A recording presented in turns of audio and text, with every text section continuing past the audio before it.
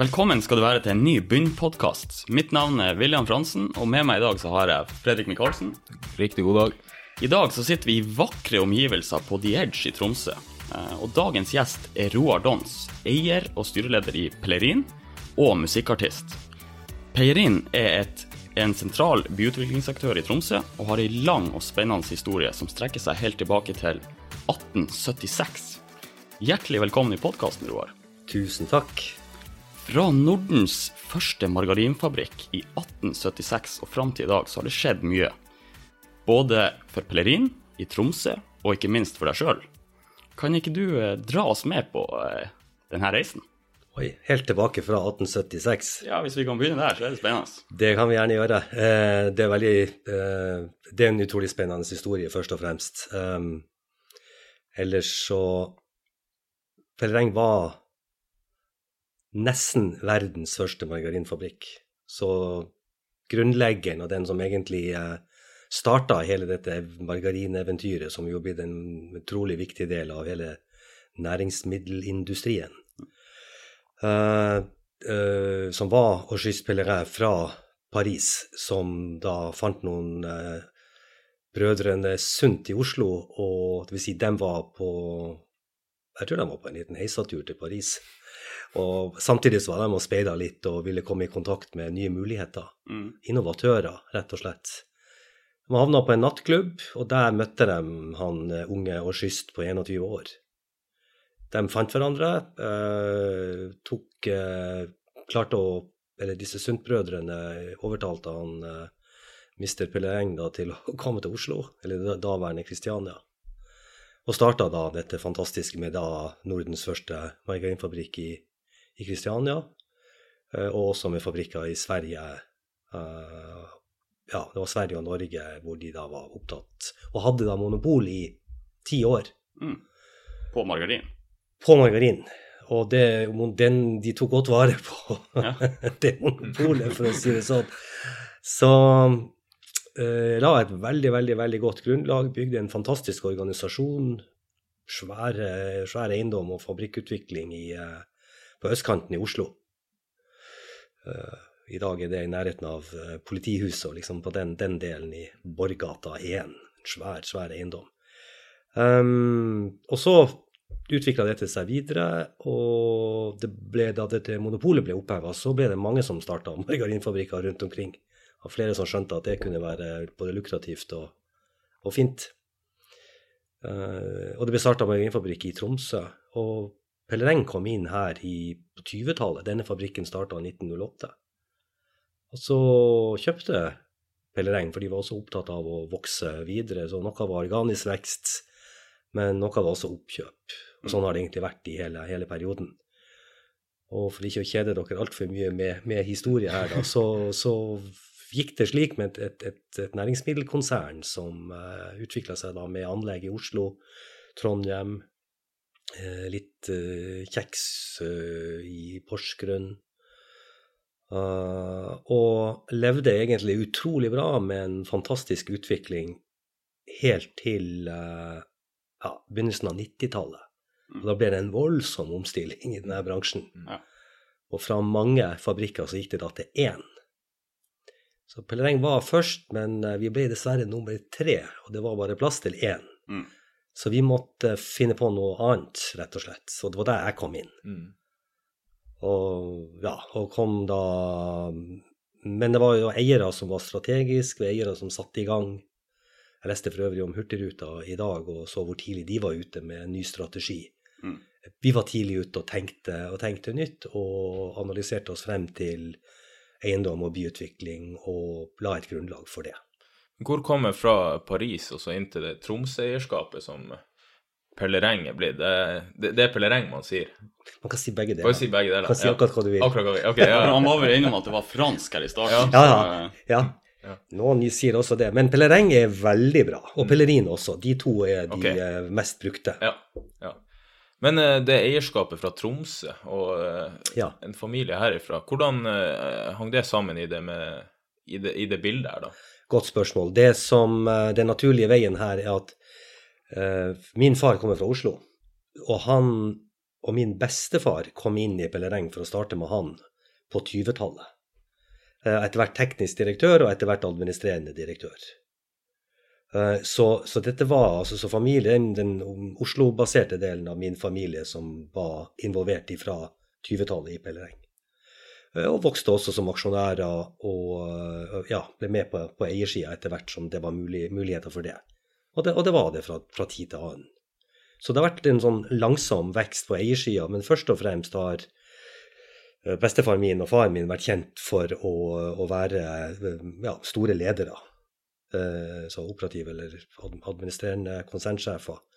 Så faren min ble sendt hit for å rydde. Det gikk dårlig i Tromsø starten av 50-tallet. Og da var han i 20-årene og fersk. Skulle være her 1 år. Ja. Så møtte han mor mi. Apropos... Så heldigvis for det. Så det ikke visst hva det er. Apropos 50-tallet. Jeg minnes at jeg leste at din bestefar han sa noe som hatten av for fortida, jakken av for fremtida. Ja. Og allerede da, det var på en fest riktig nok, men allerede da så er det liksom, det her er et selskap som bygger fremtida, så tenker de store linjene. Ja, det er godt sagt. Og det er et av flere utsagn som han er blitt kjent for, og som brukes i selskapet i dag. Jeg har utviklet en organisasjon hvor på en måte det er veldig mange flinke folk og andre som kommer inn, og vi har hatt en stor gjennomgang av og sett på historien bare for noen få år siden. Så dette var et av de sitatene som vi valgte å bruke. Og det er noe som er ekstremt viktig, det å forstå hva som ligger litt lengre frem enn til neste år. Ja, for det er jo veldig fort gjort å havne i den her daglige grøten med drift, og så mangler du de her lange brillene som gjør at du faktisk tar selskapet med i den retning som man ønsker. Ja. For det er jo ikke så enkelt. Kan du si litt om ditt inntag her og din karriere i næringsliv da? Ja, jeg hadde jo, jeg tok ikke sjansen på å på en måte sette meg som et bevisst mål at jeg skulle inn i Pellereng. Jeg så ikke mulighetene jeg hadde for mange andre interesser, men samtidig så er jeg jo vokst opp med dette her, så har jeg jo alltid brent for, og liksom, det har nok vært forventet kanskje at jeg skulle gå inn i virksomheten, men jeg fant jo ut at jeg skulle gjøre noe helt annet, så jeg dro til Berlin og gikk fysioterapiskole. Og det var aldri noe sånn, jeg fikk ikke noe sånn høylytt kritikk for det. Men det er jo noe av det smarteste jeg har gjort. Ikke for at det å bli fysioterapeut var for så vidt interessant nok det, men det å bo i Berlin, det var jo veldig bra.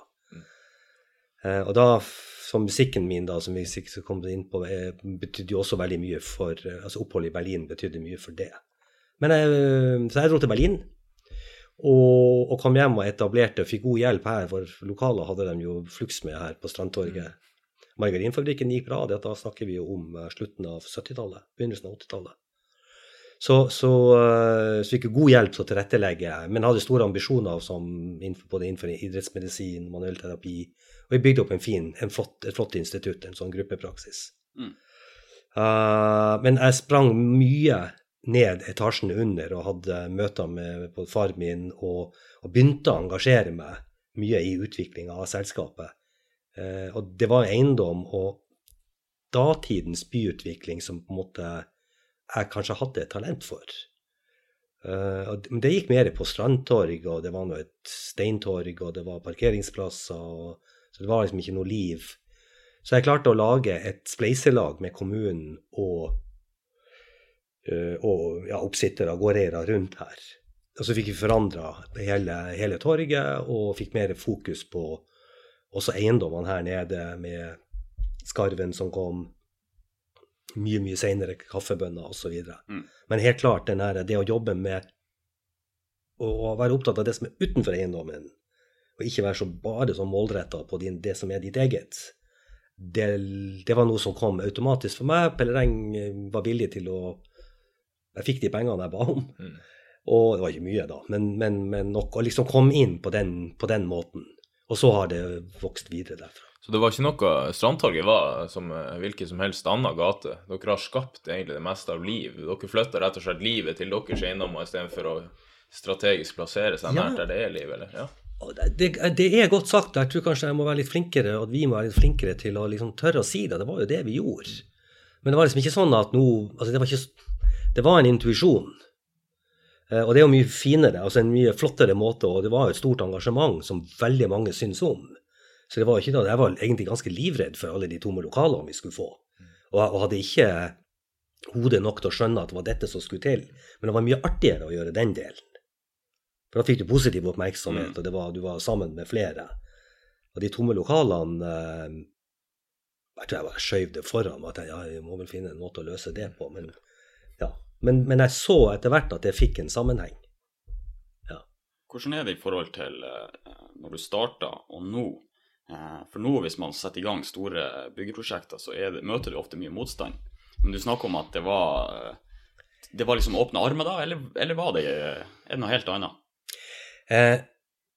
Det var, ja, hva skal jeg si da? Det var på den ene siden av alle disse herre som var begeistret for dette torget, og alle de såkalte myke tiltakene og det vi gjorde. For jeg ble jo da ivrig etter hvert, og nå kom vi kanskje 10 år frem i tid, og jeg kom i føresetet, og det var liksom eiendomsutvikling for alt jeg kunne klare. Så kom det da hotellplaner opp, margarinfabrikken var flyttet ut, og så sier byutviklingssjefen den gangen at det kan hende at vi ønsker at dere heller skal gå litt høyere her og bygge litt smalt og høyt, og så ikke utnytte hele bredden. For vi har analysert oss frem til at både skyggemessig og ellers sånn, så vil det bli mye bedre. Ok, så gjorde vi det, og så ble det da 12 etasjer, og så ble det ramaskrik. Da tok det løs. Og vi gikk oss helt fast i det der. Og vi prøvde med ulike arkitektkonkurranse, og ene flottere bygg enn det andre. Folk var like mye imot. Sånn at vi klarte ikke å få gjennomslag. Det tok lang tid. Og så når vi endelig... Så Tromsø kommune var jo søker, så Tromsø kommune var innstilt på dette. Men det var jo motstand hos folk da. Og det skjønte jo kommunestyret. Det var egentlig motstand i kommunestyret. Selv om administrasjonen mente at dette var rett. Og så gikk det da til Miljøverndepartementet, fordi fylket satt ned protest og stoppet hele prosjektet. Så sier Miljøverndepartementet, nei, dette er bra. Gå og kjør på. Og så, men da var det ikke, når de da var klar, så sto ikke jeg der med en leietaker i hånda. Så jeg gikk jo mange runder for å finne og få lønnsomhet og finne ut hvordan vi skulle gjøre dette her. Så det er en blanding mellom folks motstand, kommunen som brukte litt tid for å komme igjennom til Miljøverndepartementet som sa ja, og vi som byggherre må være klar. Så det tok lang tid etterpå, som er vår skyld, at vi ikke kom i gang tidligere. Og så endte vi da opp med sånn som vi nå har gjort. Selvfølgelig, man har sett hvordan tid man har vært i. Altså det med bygg, og det engasjerer jo. Folk skal gå forbi det, folk skal ha det, spesielt hvis det ligger i en by. Sånn at det er klart man møter motstand, sikkert uansett hva til man gjør ting. For det er jo noe som engasjerer, og faktisk treffer de fleste. Både hvem som skal være i de byggene, og hvordan det ser ut for hvermannsen. Men det jeg lurer på, kunne vi gått litt inn på de eiendommene dere har i dag? Ja. Blant annet har vi sett i dag på The Edge. Kan du si litt om utviklingen av The Edge, for det er jo blitt et flaggskip i Tromsø.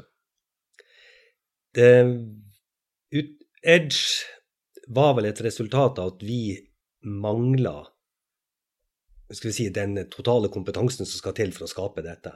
Så det som skjedde helt på slutten av historien i sted, var jo at jeg begynte å se litt rundt, kan jeg finne noen partnere som har gjort dette før? Og det var ikke lett. Det var utrolig mange som var inne og var kun fokusert på penger, verdi, og fikk liksom ikke noe mer ut av. Noen mente at det var for lite tomt. Så klart det satt langt inne, inntil jeg kom til Asplin Ram. Og der møtte jeg en kultur og folk som var helt annerledes. Og sa ja ganske med en gang. Ja, dette vil vi. Og så, men vi må gjøre det sammen. Det må være 50-50. Vi må sitte i samme båt. Ja, det er greit. Og så var jeg da helt sikker, så jeg begynte å sortere de planene vi hadde, og så kom jeg med dem, og så, nei, vi begynner på nytt. Nei, er det mulig? Enda en gang i byen kommer til å le av meg hvis jeg kommer med en ny arkitektkonkurranse og så videre. Men jeg krommene og nakken, og vi kjørte på. Det ble en helt annen prosess. Da jobbet vi, fikk opp 4 sånne, det var en sånn såkalt parallelloppdrag, så det var en liksom begrenset konkurranse som da Nils Torp vant. Vi hadde veldig masse spennende gode forslag, men dette her var helt unikt. Så de traff jo veldig på, jeg tror det har gått i alle de runder, og dette med timing, altså vente, du må, altså når du særlig eier bygg og du eier tomta, så det er når du trykker på knappen, da er det for sent. Da er det gjort, ikke sant? Ja. Så jeg står litt for det at vi brukte 10 år på dette. Litt var sendrektighet i kommunen, og litt var folk i byen som ikke skjønte. Mye av dette handler også om kommunikasjon. Vi klarte ikke å få dette ordentlig godt ut, hva det var. Ja. Masse. Men så det starter jo med at vi får en partner inn. Også som også, vi spilte hverandre god, og jeg var utrolig opptatt av det som var viktig for min rolle og våres rolle til Pellereng. Og jeg bestemte 2 ting med partneren. Det ene var bygget her, og det andre var at det skulle bidra til å utvikle Pellereng. At vi ville ha noe andre utenfor, altså kompetansen. Kompetanse, folk. Og det har tatt litt lengre tid å utvikle organisasjonen, men begge de målene oppfylles. For det er jo ikke noe sånt som du bare sier, nå er det oppfylt. Men jeg merker at den kulturen i Pellereng så Asbjørn Ramm har bidratt mye i både dette prosjektet totalt sett, og også utviklingen av Pellereng. Hva konkret var det de kom inn med? Var det en kompetanse på altså det bygningsmessige, eller var det en sånn helhetlig tankegang som det er noe spesielt man blir så merke der? Ja, jeg tror den der tryggheten som jeg opplevde, som liksom jeg sier, som liksom, og særlig da, det er jo en veldig kjent leder i Asbjørn Ramm som heter Petter Groth, som for øvrig er med i styret i Pellereng i dag, og som er en utrolig viktig person. Så de har det i fingrene. Altså, de kunne med en gang liksom si at ja, dette er bra, eller dette og dette passer ikke. De har bygd 10 hotell før. Men går det på liksom det å bygge bygninger som gjør at du er sosial? Fordi det her er jo et bygg som nettopp gjør det. Du samler mye og skaper liv. Ja, det er nettopp det. For vi jobbet, og mine bidrag var vel dette med å jobbe med liksom, hva er ambisjonen? Så vi satt og jobbet med ambisjon, hva skal vi være? Og jeg var veldig opptatt av at dette er såkalt en ny møteplass i Tromsø. At det var vanskelig å si hva det var behov for. Det er masse fint i Tromsø, og det var ikke at vi skal flytte alle hit. Men det var en arena, en møteplass som på en måte hadde en sterkere internasjonal appell. Men samtidig folk i Tromsø liksom sa, hei, vi er stolte her. Dette liker vi, dette vil vi ha. Og få til den kombinasjonen. Så jeg brant veldig for det. Og de aspirantfolkene og Petter og så videre var opptatt av det her. Og så kom jo også Petter Stordalen inn i bildet, og han også.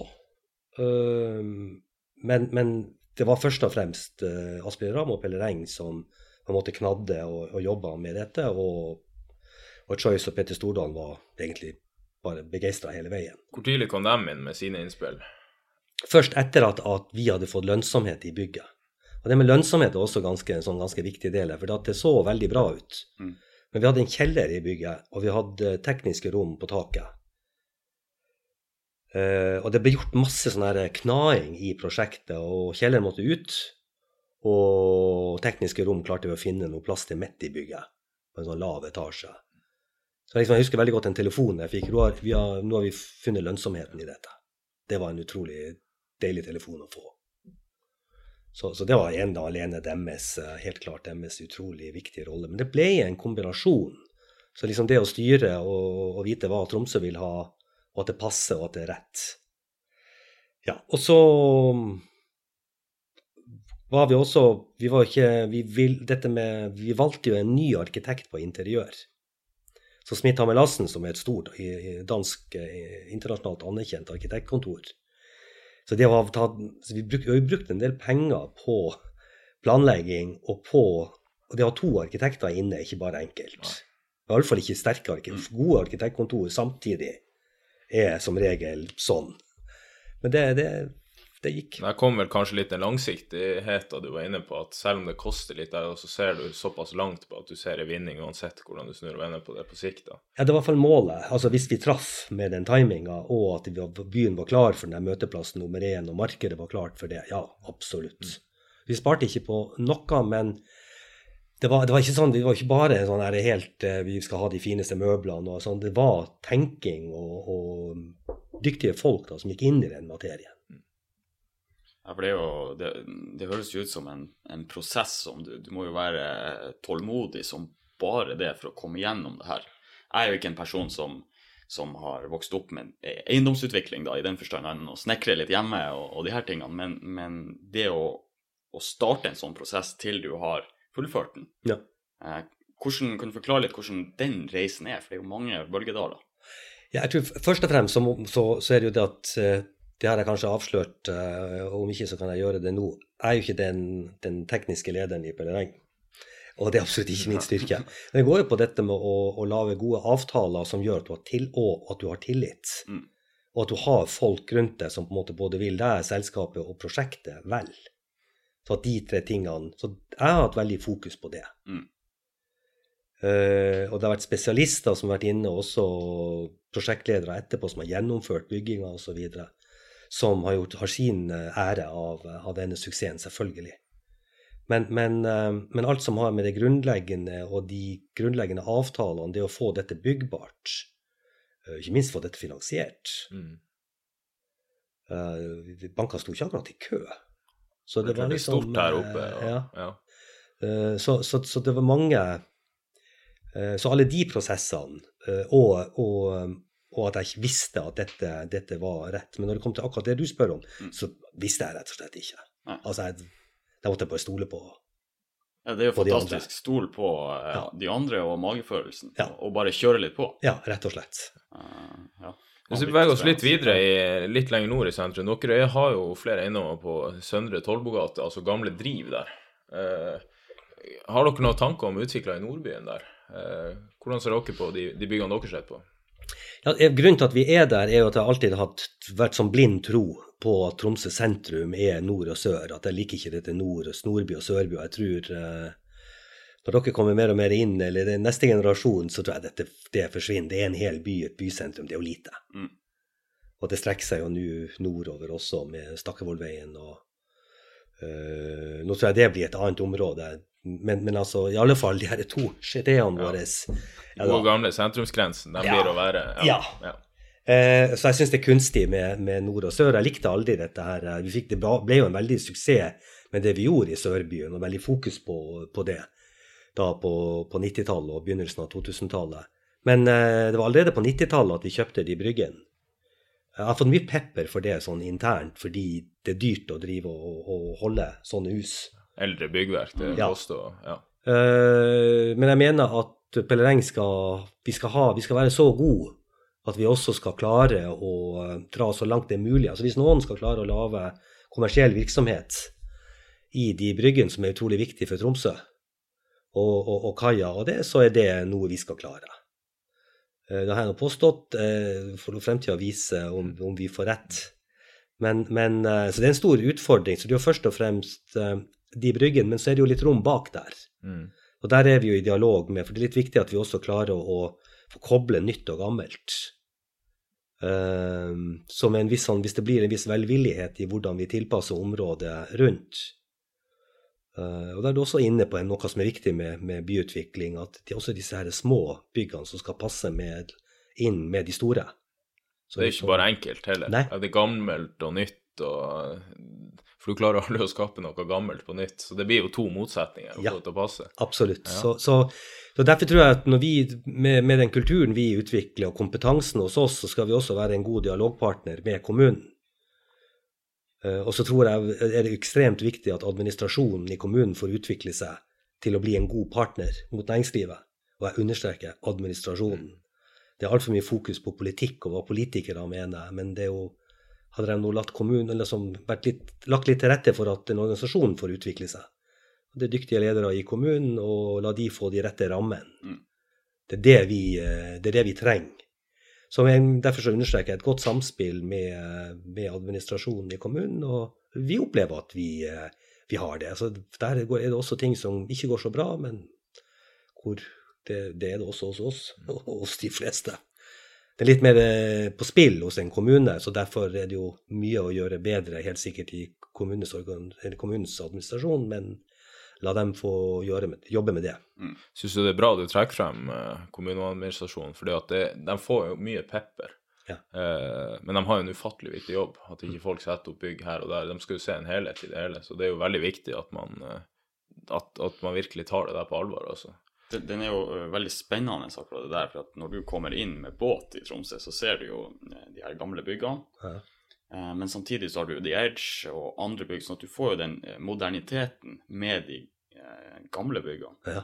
Og det å liksom skreddersy det her og sørge for at Tromsø, og ha de lange brillene på, og sørge for at Tromsø blir den byen som vi ønsker at den skal bli, det tror jeg ikke er så veldig lett. Og så skal du sy det i lag med masse næringslivsaktører, byutviklere, kommunen og her og der. Så det er jo et godt samarbeid der, det må jo man få til. Ja, utrolig viktig, og her unnskyld meg, politikerne er mer i veien enn noe annet, synes jeg. Og det skjer jo da, også utviklere bruker jo da også politikere, og politikere liker det. Men det er administrasjonen som må bli sterkere, altså alle, sånne som oss og andre, akkurat som du sier. Vi må holde oss i ørene, men enda mer, vi kan komme litt lenger enn å bli holdt i ørene. Vi kan heller få kanskje litt retningslinjer, litt rammeverk, at administrasjonen er i forkant, slik at denne byen blir så vakker som den kan bli. Ja. For han er jo det. Den er jo unik, den byen vi har, så hvorfor ikke bare bygge den enda bedre? Ja. Nå er jeg litt innom Nordbyen, men dere har jo enda mer, dere holder på med utvikling her i Sørbyen også. Gamle matservice her. Kan du si litt om det prosjektet, og er det fullt utleid nå, og tut og kjør? Nei, ikke helt. Men det ser veldig bra ut. Det er 2 byggetrinn. Jeg tror nok at vi i dag i Pellerengs kanskje burde ha vært litt tøffere og gått på et helt byggetrinn. Og vi driver og beveger oss inn i å prøve å gjøre disse 2 byggetrinnene til ett byggetrinn. Og det betyr at vi har dårlig tid, vi er litt på etterskudd. Så det neste, og det som da kommer ut mot MAK, jobber vi steinhardt med nå. Ja, for det står fortsatt. Ja, og det skal ned, er ambisjonen. Men der må vi også finne løsninger med leietakere som er der i dag. Så vi har selv satt oss i denne situasjonen med at vi trodde vi skulle kjøre 2 byggetrinn. Og så viser det at det var ikke smart. Og så prøver vi nå å komme hit og klare begge delene. Så vi er helt avhengig av god dialog med de leietakerne. Og der jobber vi jo også med et hotellprosjekt som ser ganske lovende ut. Det er ikke tatt noen endelig beslutning på det, men tar man beslutning på det, så er på en måte det meste, da er alt 75% utleid. Har dere fått driveplass til hotellet? Nei, det har vi ikke. Men vi har jo en bra kontakt i den bransjen. En god relasjon. Ja, så vi har i hvert fall en god relasjon, og vi kjenner bransjen. Videre så har dere jo en god del handelseiendom på Kvaløya. Har dere noen planer der for utvikling også, at man skaper et handelssentrum der? Var det på en måte tanken når for det blir jo da der Rema 1000 ligger, og kan du si litt om det? Ja, målet, og som vi også har hatt en arkitektkonkurranse på, utrolig spennende, så fikk en masse fine forslag til det. Ambisjonen er å lage et moderne, fremtidsrettet bydelssenter. Og det handler om å tenke annerledes og nytt på innhold. Altså hvordan ser liksom fremtidens kjøpesenter ut? Og hva er det som skal være der? Hva er et bydelssenter i morgen? Hvordan ser fremtidens kjøpesenter ut? Ja, hvordan gjør det? Det er et godt spørsmål. Det er et godt spørsmål. Jeg tror nok at det er mer opplevelse tilknyttet. Jeg tror det integrerer seg mer i lokalsamfunnet. Det er mer sånn i forhold til service og andre tilbud som på en måte området er oppriktig avhengig av, ønsker nærmere, mer det enn direkte handel.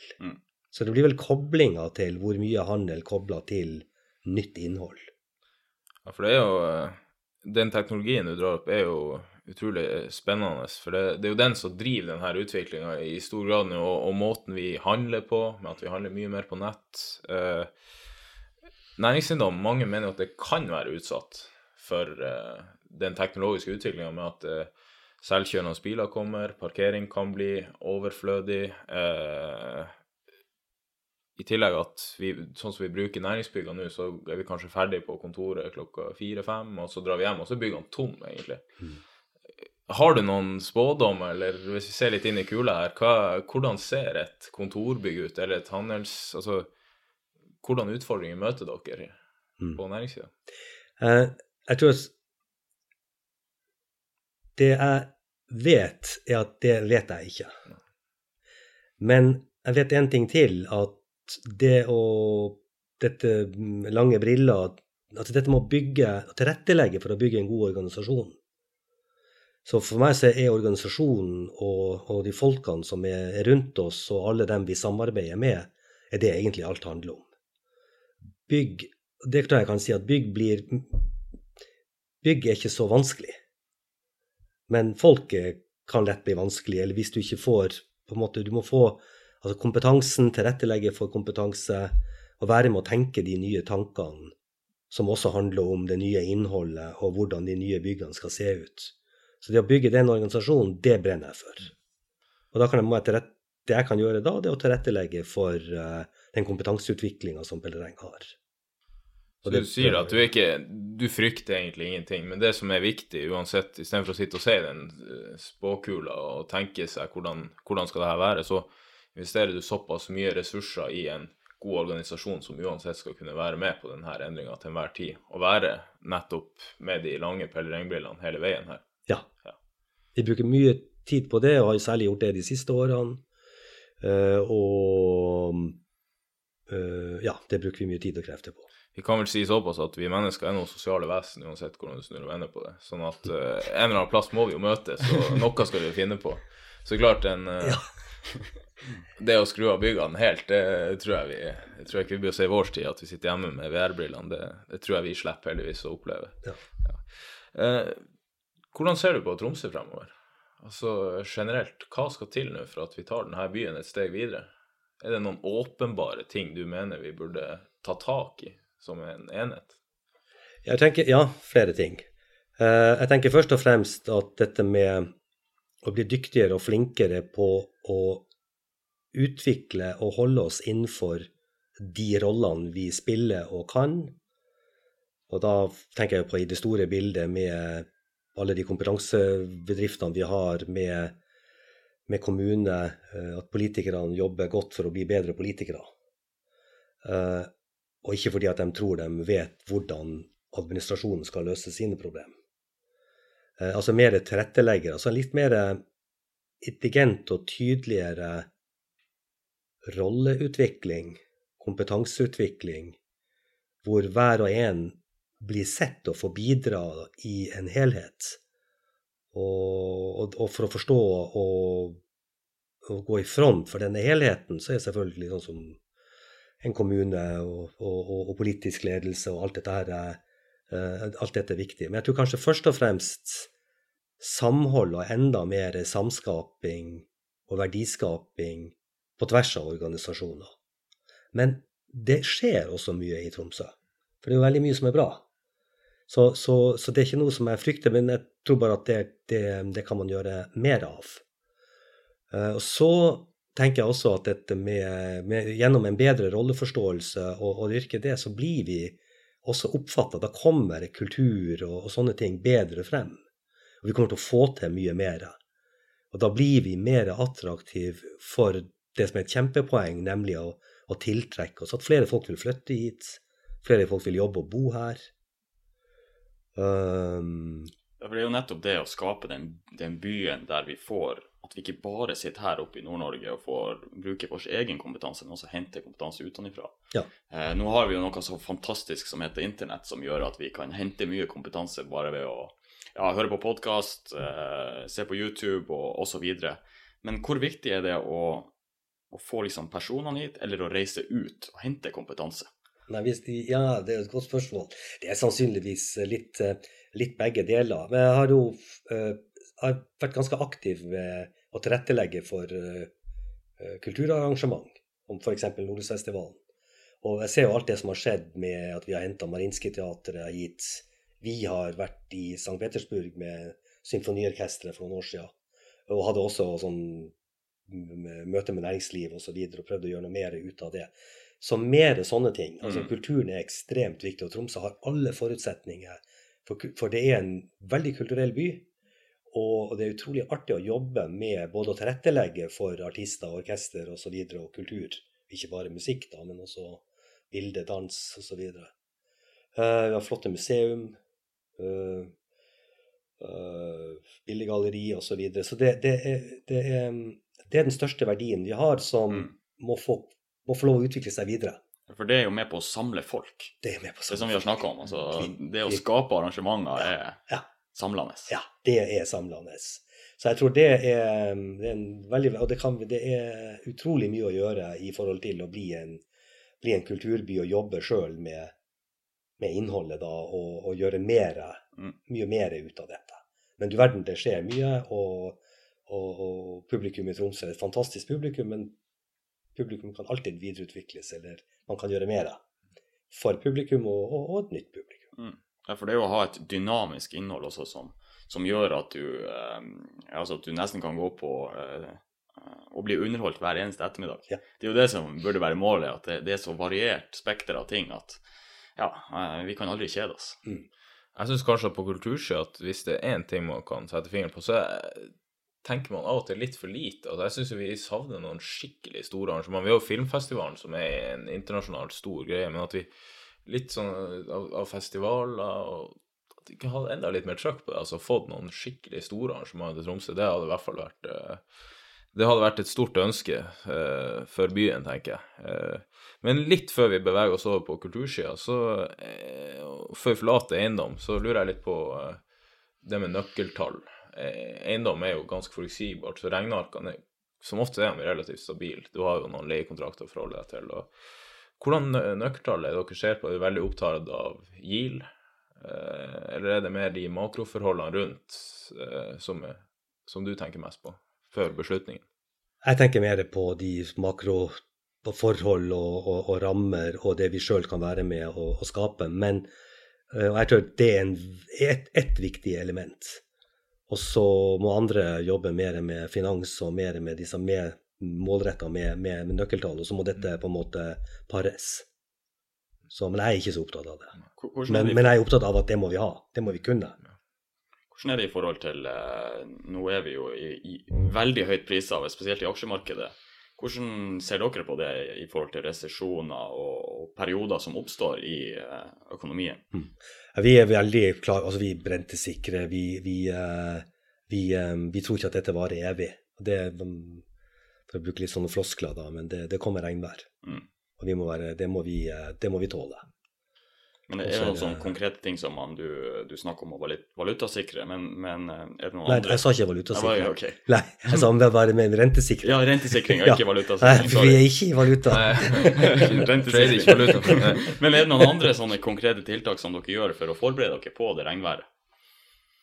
Det er jo at ok, da blir det jo nøkkeltall, da skjønner jeg jo at jeg er opptatt av nøkkeltall likevel. Vi er konservative i verdivurderinger. Ja. Det tror jeg er det viktigste jeg kan si, og er konservativ i alle sånne betraktninger som vi på en måte, hvor vi kan bli litt for høy og mørk og litt sånn for ivrig. Så vi er langt mer konservative enn det bankene er.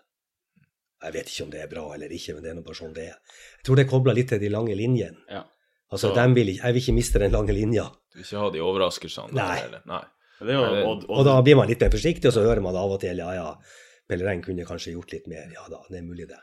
Men, for det er jo å drømme samtidig som man er realitetsorientert. Ja, rett og slett. Har du noe sånn, på de yield-nivåene i Tromsø, hvor mener du man skal ligge? Er det 7 eller 6, eller hva er en god eiendom i Tromsø verdt per nå? Jeg håper at det er nærmere 6 enn 7, ja. Og så er det så, det er egentlig et godt spørsmål, og det blir jo veldig individuelt da, for du må jo også se litt på hvordan den eiendommen ser ut, og at den kan leve på den måten 10 år fremover når du selger det, hvis det er det snakk om, eller verdien da, det gjenspeiler jo det. Så høyere yield blir det jo, men da må du forklare hva yield er hvis vi skal snakke for mye om yield. Det er ikke sikkert de som lytter er like interessert i det. Det er jo ikke en eiendomspodd direkte, vi trenger ikke gå for mye inn på det, var mest for egen interesse. Men vi kan vi sier litt sånn enkelt at det er jo en faktor som på en måte påvirker verdisettingen av eiendommen. Det er jo leiekontrakt sett opp mot sum da, eller verdisetting av eiendommen. Ja. Så har vi forklart litt. Ja, så er vi litt klokere på Giel. Ja, det er godt. Da lærte jeg noe. Da tenker jeg vi beveger oss litt over på den andre karrieren din, artistkarrieren, som du har inntrykk av at du jobber mye med nå i disse dager. Ja, veldig. Kan du ta oss litt gjennom, nå har vi fått hele oppbyggingen på næringslivskarrieren, og at vi begynner litt fra start, og når begynte det med at du hadde en musiker i magen? Det tidligste jeg vet er 4-5-årsalderen. Og, altså i forhold til interesse og det å sitte klistret foran en platespiller og være opptatt av musikk. Og så har det vel bare utviklet seg og begynte med rockeband i 12-årsalderen og gikk hele veien inntil at ting begynte å bli liksom mer seriøst og man skulle få en utdannelse, og da valgte ikke jeg musikken da. Men jeg tror jo alt henger sammen med alt, og det at de valgene jeg har gjort, på en måte er summen av de valgene gjør at jeg i dag kan jobbe så mye med musikk som jeg gjør. Så for meg så var kanskje timinga nå å liksom gå såkalt all in. Og det er 2-3 grunner for det. Det ene er at det var såpass store utfordringer rundt, og dette med å forstå roller og hva min rolle skulle være, så merker jeg det at jeg trengte faktisk å jobbe med noe annet ved siden av Pellereng. Så jeg begynte å øve mye og spille mye. Og så vet jeg ikke hva kona mi tenkte, men jeg fikk i alle fall en ganske spennende 60-årsgave, nemlig en konsert. Og det handler kanskje jeg tror nok at det handler litt om at hun kanskje så et potensial. Dette burde jeg gjøre mer. Så tror jeg hun syntes det var fint hvis jeg kunne gå ut og spille med andre. For det er en fin ting med musikken. Vel, det i alle fall var en utrolig gave å få, og jeg spilte, men jeg måtte jo øve jævlig mye i 2 måneder da. Og det rare med det jeg oppdaget da var at jeg var ikke redd i det hele tatt. Og det var den fineste gaven jeg har fått. Og alle vennene kom jo, så det ble jo fullt hus på start. Ja. Det var skitartig. Ja. Så det var utrolig fint. Og etter det så har jeg ikke sett meg tilbake, men det skjedde noe helt enormt da, og da gikk jeg på en måte, det bare kom, gikk liksom all in, og så har jeg vært veldig heldig og fått fine folk som har sett meg, musikere og kulturfolk som har kommet lengre enn det jeg var. For da og så videre, som også, så jeg fikk, det skjedde masse i forhold til samarbeid med andre og utvikle musikk i lag med andre. Så nå er det første jeg gjør når jeg står opp om morgenen, det er å øve, og det siste jeg gjør før jeg legger meg, det er å øve. Har du noen som du står og ser deg i speilet til? Er det deg selv, eller har du et forbilde fra du var liten av? Jeg jobber.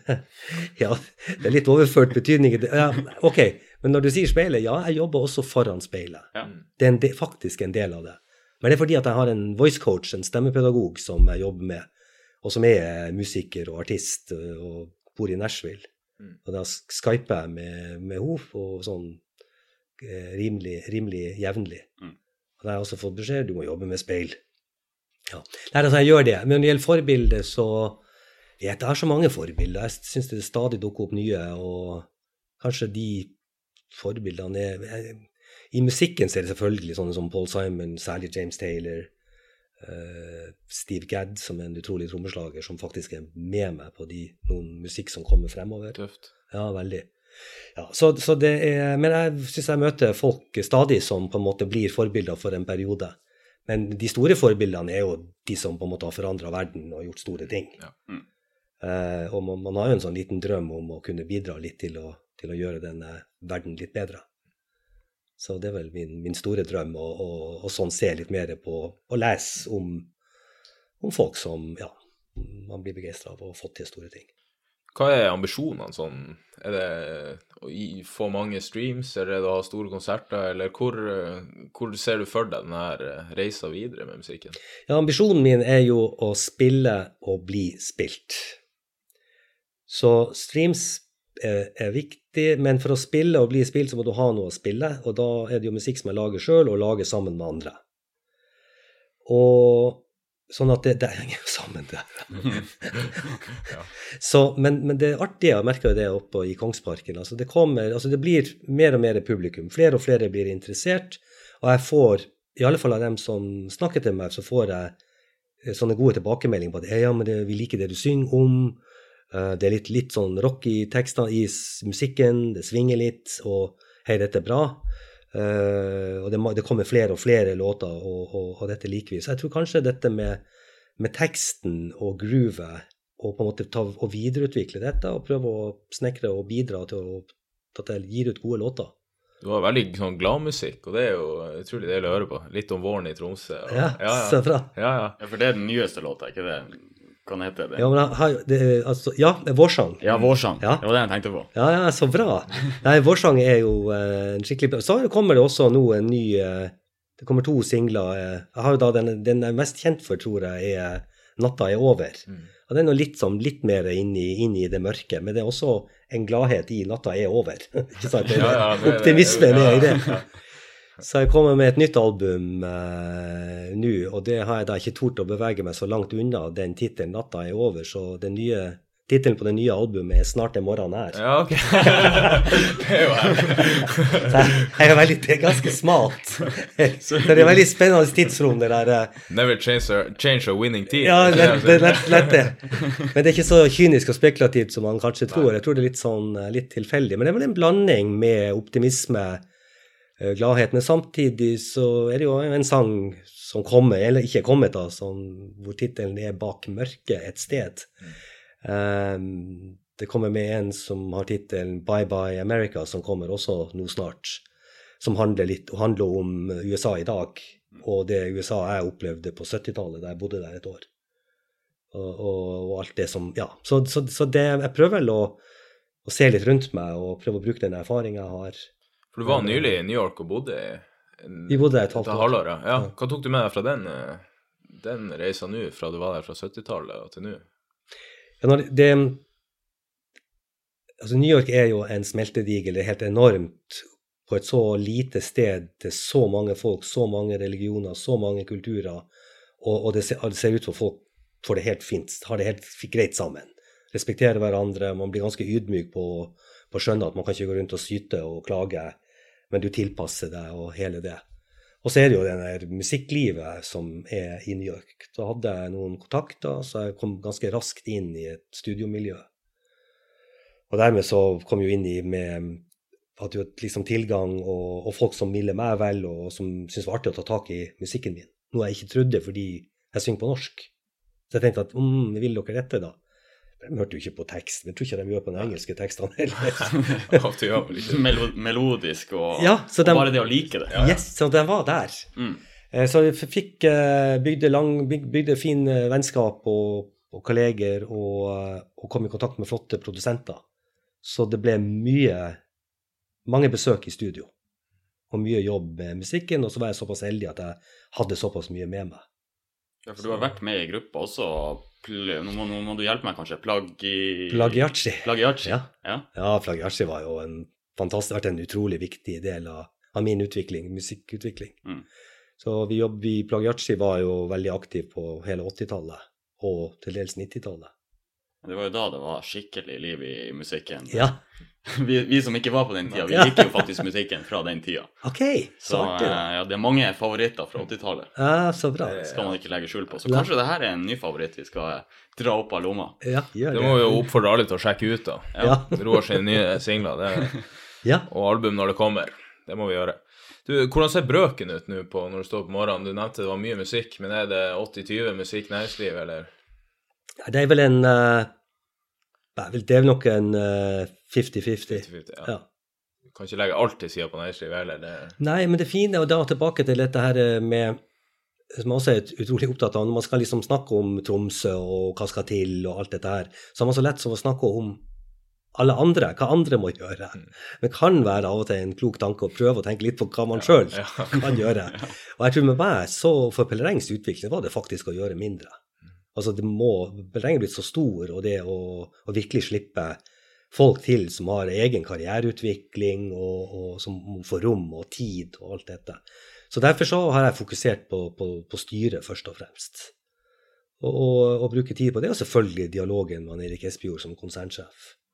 Men så det jo han som kaptein på skuta, og på en måte styre alt. Og så jeg med på en del ting, og så det min rolle, og der jeg på en måte kan bidra, så jobber jeg litt med det. Men min rolle først og fremst å utvikle eierskapet og styreleder, og gjøre den delen av jobben, og så være disponibel.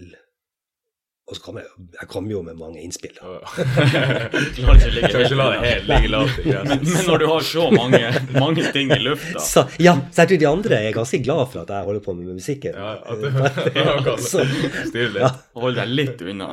Men når du har så mye å gjøre, har du noen sånne lifehacks som du bruker i hverdagen? Har du noen rutiner eller tips eller triks som vi kan lære av, vi som hører på? Det viktig å stå opp. Du en morgenfugl, eller? Tidlig opp? Ja, forholdsvis. Ja, men jeg kan også være nattemann, så og da det greit, og jeg tror nok ofte at jeg står dessverre opp tidligere enn jeg kanskje burde. Men allikevel en viss sånn struktur i dagen tror jeg viktig, og så det å trene da. Som jeg selvfølgelig kan bli enda stadig bedre på, men jeg bruker ganske mye tid på det. Så fysisk aktivitet tror jeg utrolig viktig, og ikke noe sånt, altså noe spesielt. Folk må finne sin form og gjøre det de tror på, men hver dag. Gjøre noe hver dag i forhold til det. Og så det med musikken, må jeg øve mye. Det fine med det at jeg liker å øve, så jeg liker å holde på med musikken, og da kommer dette med trivselselementet. Og når jeg glad og du får et godt innhold i dagen, så tror jeg smitter litt over på andre også når jeg møter andre.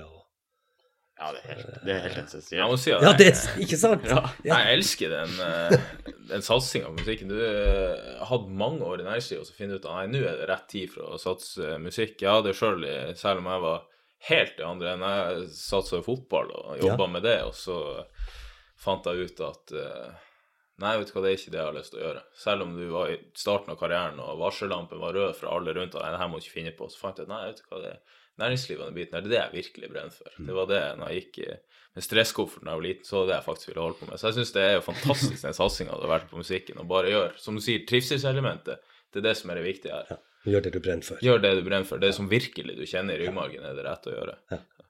Før vi går inn for landing her, så lurer jeg litt på om, hvis du var 20 år i Tromsø nå, hadde høye ambisjoner i næringsliv, lyst til å skape noe, hvor mulighetene?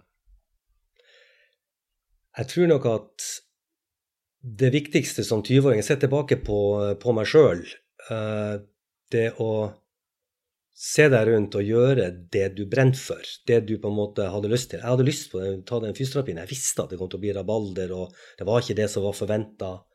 Altså ubevisst visste jeg det, men det var det jeg ville. Og så var jeg heldigvis ikke så skolelys at jeg kom inn i Norge, men jeg kom inn i Berlin, og heldigvis for det. Heldig uheld. Ja, heldig uheld. Og så fikk du hele den 3-4 år i Berlin. Det var jo helt rått, sett i ettertid. Og selvfølgelig da også for så vidt mens jeg var der, men da måtte man jo lære seg tysk, og det måtte du jo lære ganske fort for å kunne følge med på skolen. Så du får så mye sånn ekstra. Så det å dra ut, gjøre det du brenner for, jeg tror ikke på at du skal ha de store målene som 20-åring. Altså ha de nære målene, og gjør det. Stå på det, og høste av erfaring. Eller få erfaring, og prøve å høste av det, og jeg har hatt flere utdannelser som har gått liksom helt ut. Og fysioterapiutdannelsen min og alt jeg har lært å være sammen og rundt pasienter, det helt enormt. Og jeg har bidratt mye til min videreutdanning. Og så har jeg også tatt en master i business da, men veldig sent. Så jeg har vært opptatt av dette med formalkompetanse, og at du skulle i hvert fall ikke bli tatt på det. Nei. Men jeg tror nok at de valgene og de livsvalgene jeg har gjort har vært viktige, og da tenker jeg en 20-åring i dag, gå ut, reise ut kanskje, og ikke være så opptatt av at du har svaret nå. Ta det litt sånn det kommer. Ta det litt sånn det kommer, og alt du gjør, bygge det. Er det noen spesielle næringer her oppe sett fra Tromsø eller Nord-Norge, og du mener ekstra spennende å gå inn i? Hvis du 20 år og har lyst til å begynne med noe? Nei, jeg tror ikke det, fordi at ting forandrer seg, og næringen forandrer seg. Men det å utvikle deg som menneske, og liksom hele den siden der, det er jo det viktigste av alt. Du kan gå inn, jeg tror de fleste i fremtiden kan gå inn i de fleste jobber. Altså, men altså, du må forutsatt at man har lært noe, og kanskje vært innom noe utdannelse, man har lært seg det å studere, man har lært seg, altså, hva heter det for noe studie, ikke taktikk, men teknikk kanskje. Ja. Hva tenker du om det å være en spesialist kontra en generalist? Ja, jeg håper jo at det er plass for begge. Jeg er jo da absolutt en generalist.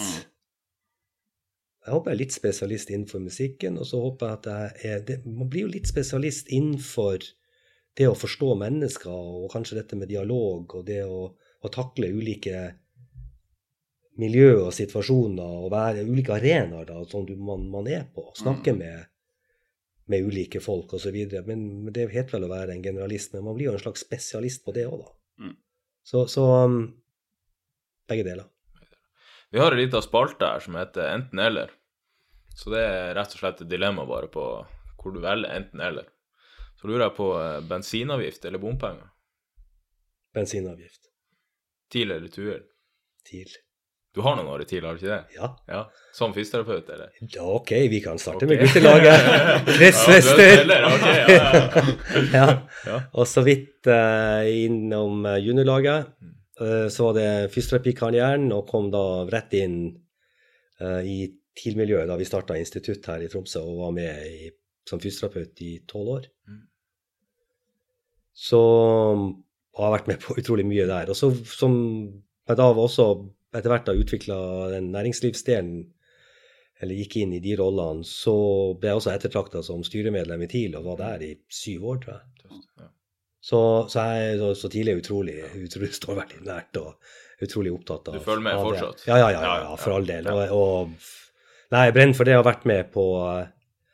Ok, jeg satt som øverste representant fordi at Trygve Myrvang som var styreleder kunne ikke reise, så jeg var da leder på den berømte Tyrkia-kampen i Istanbul. Jeg satt midt imellom den gamle presidenten og den nye presidenten da i Galatasaray. Oi, vi er tilbake i 2005. Yes.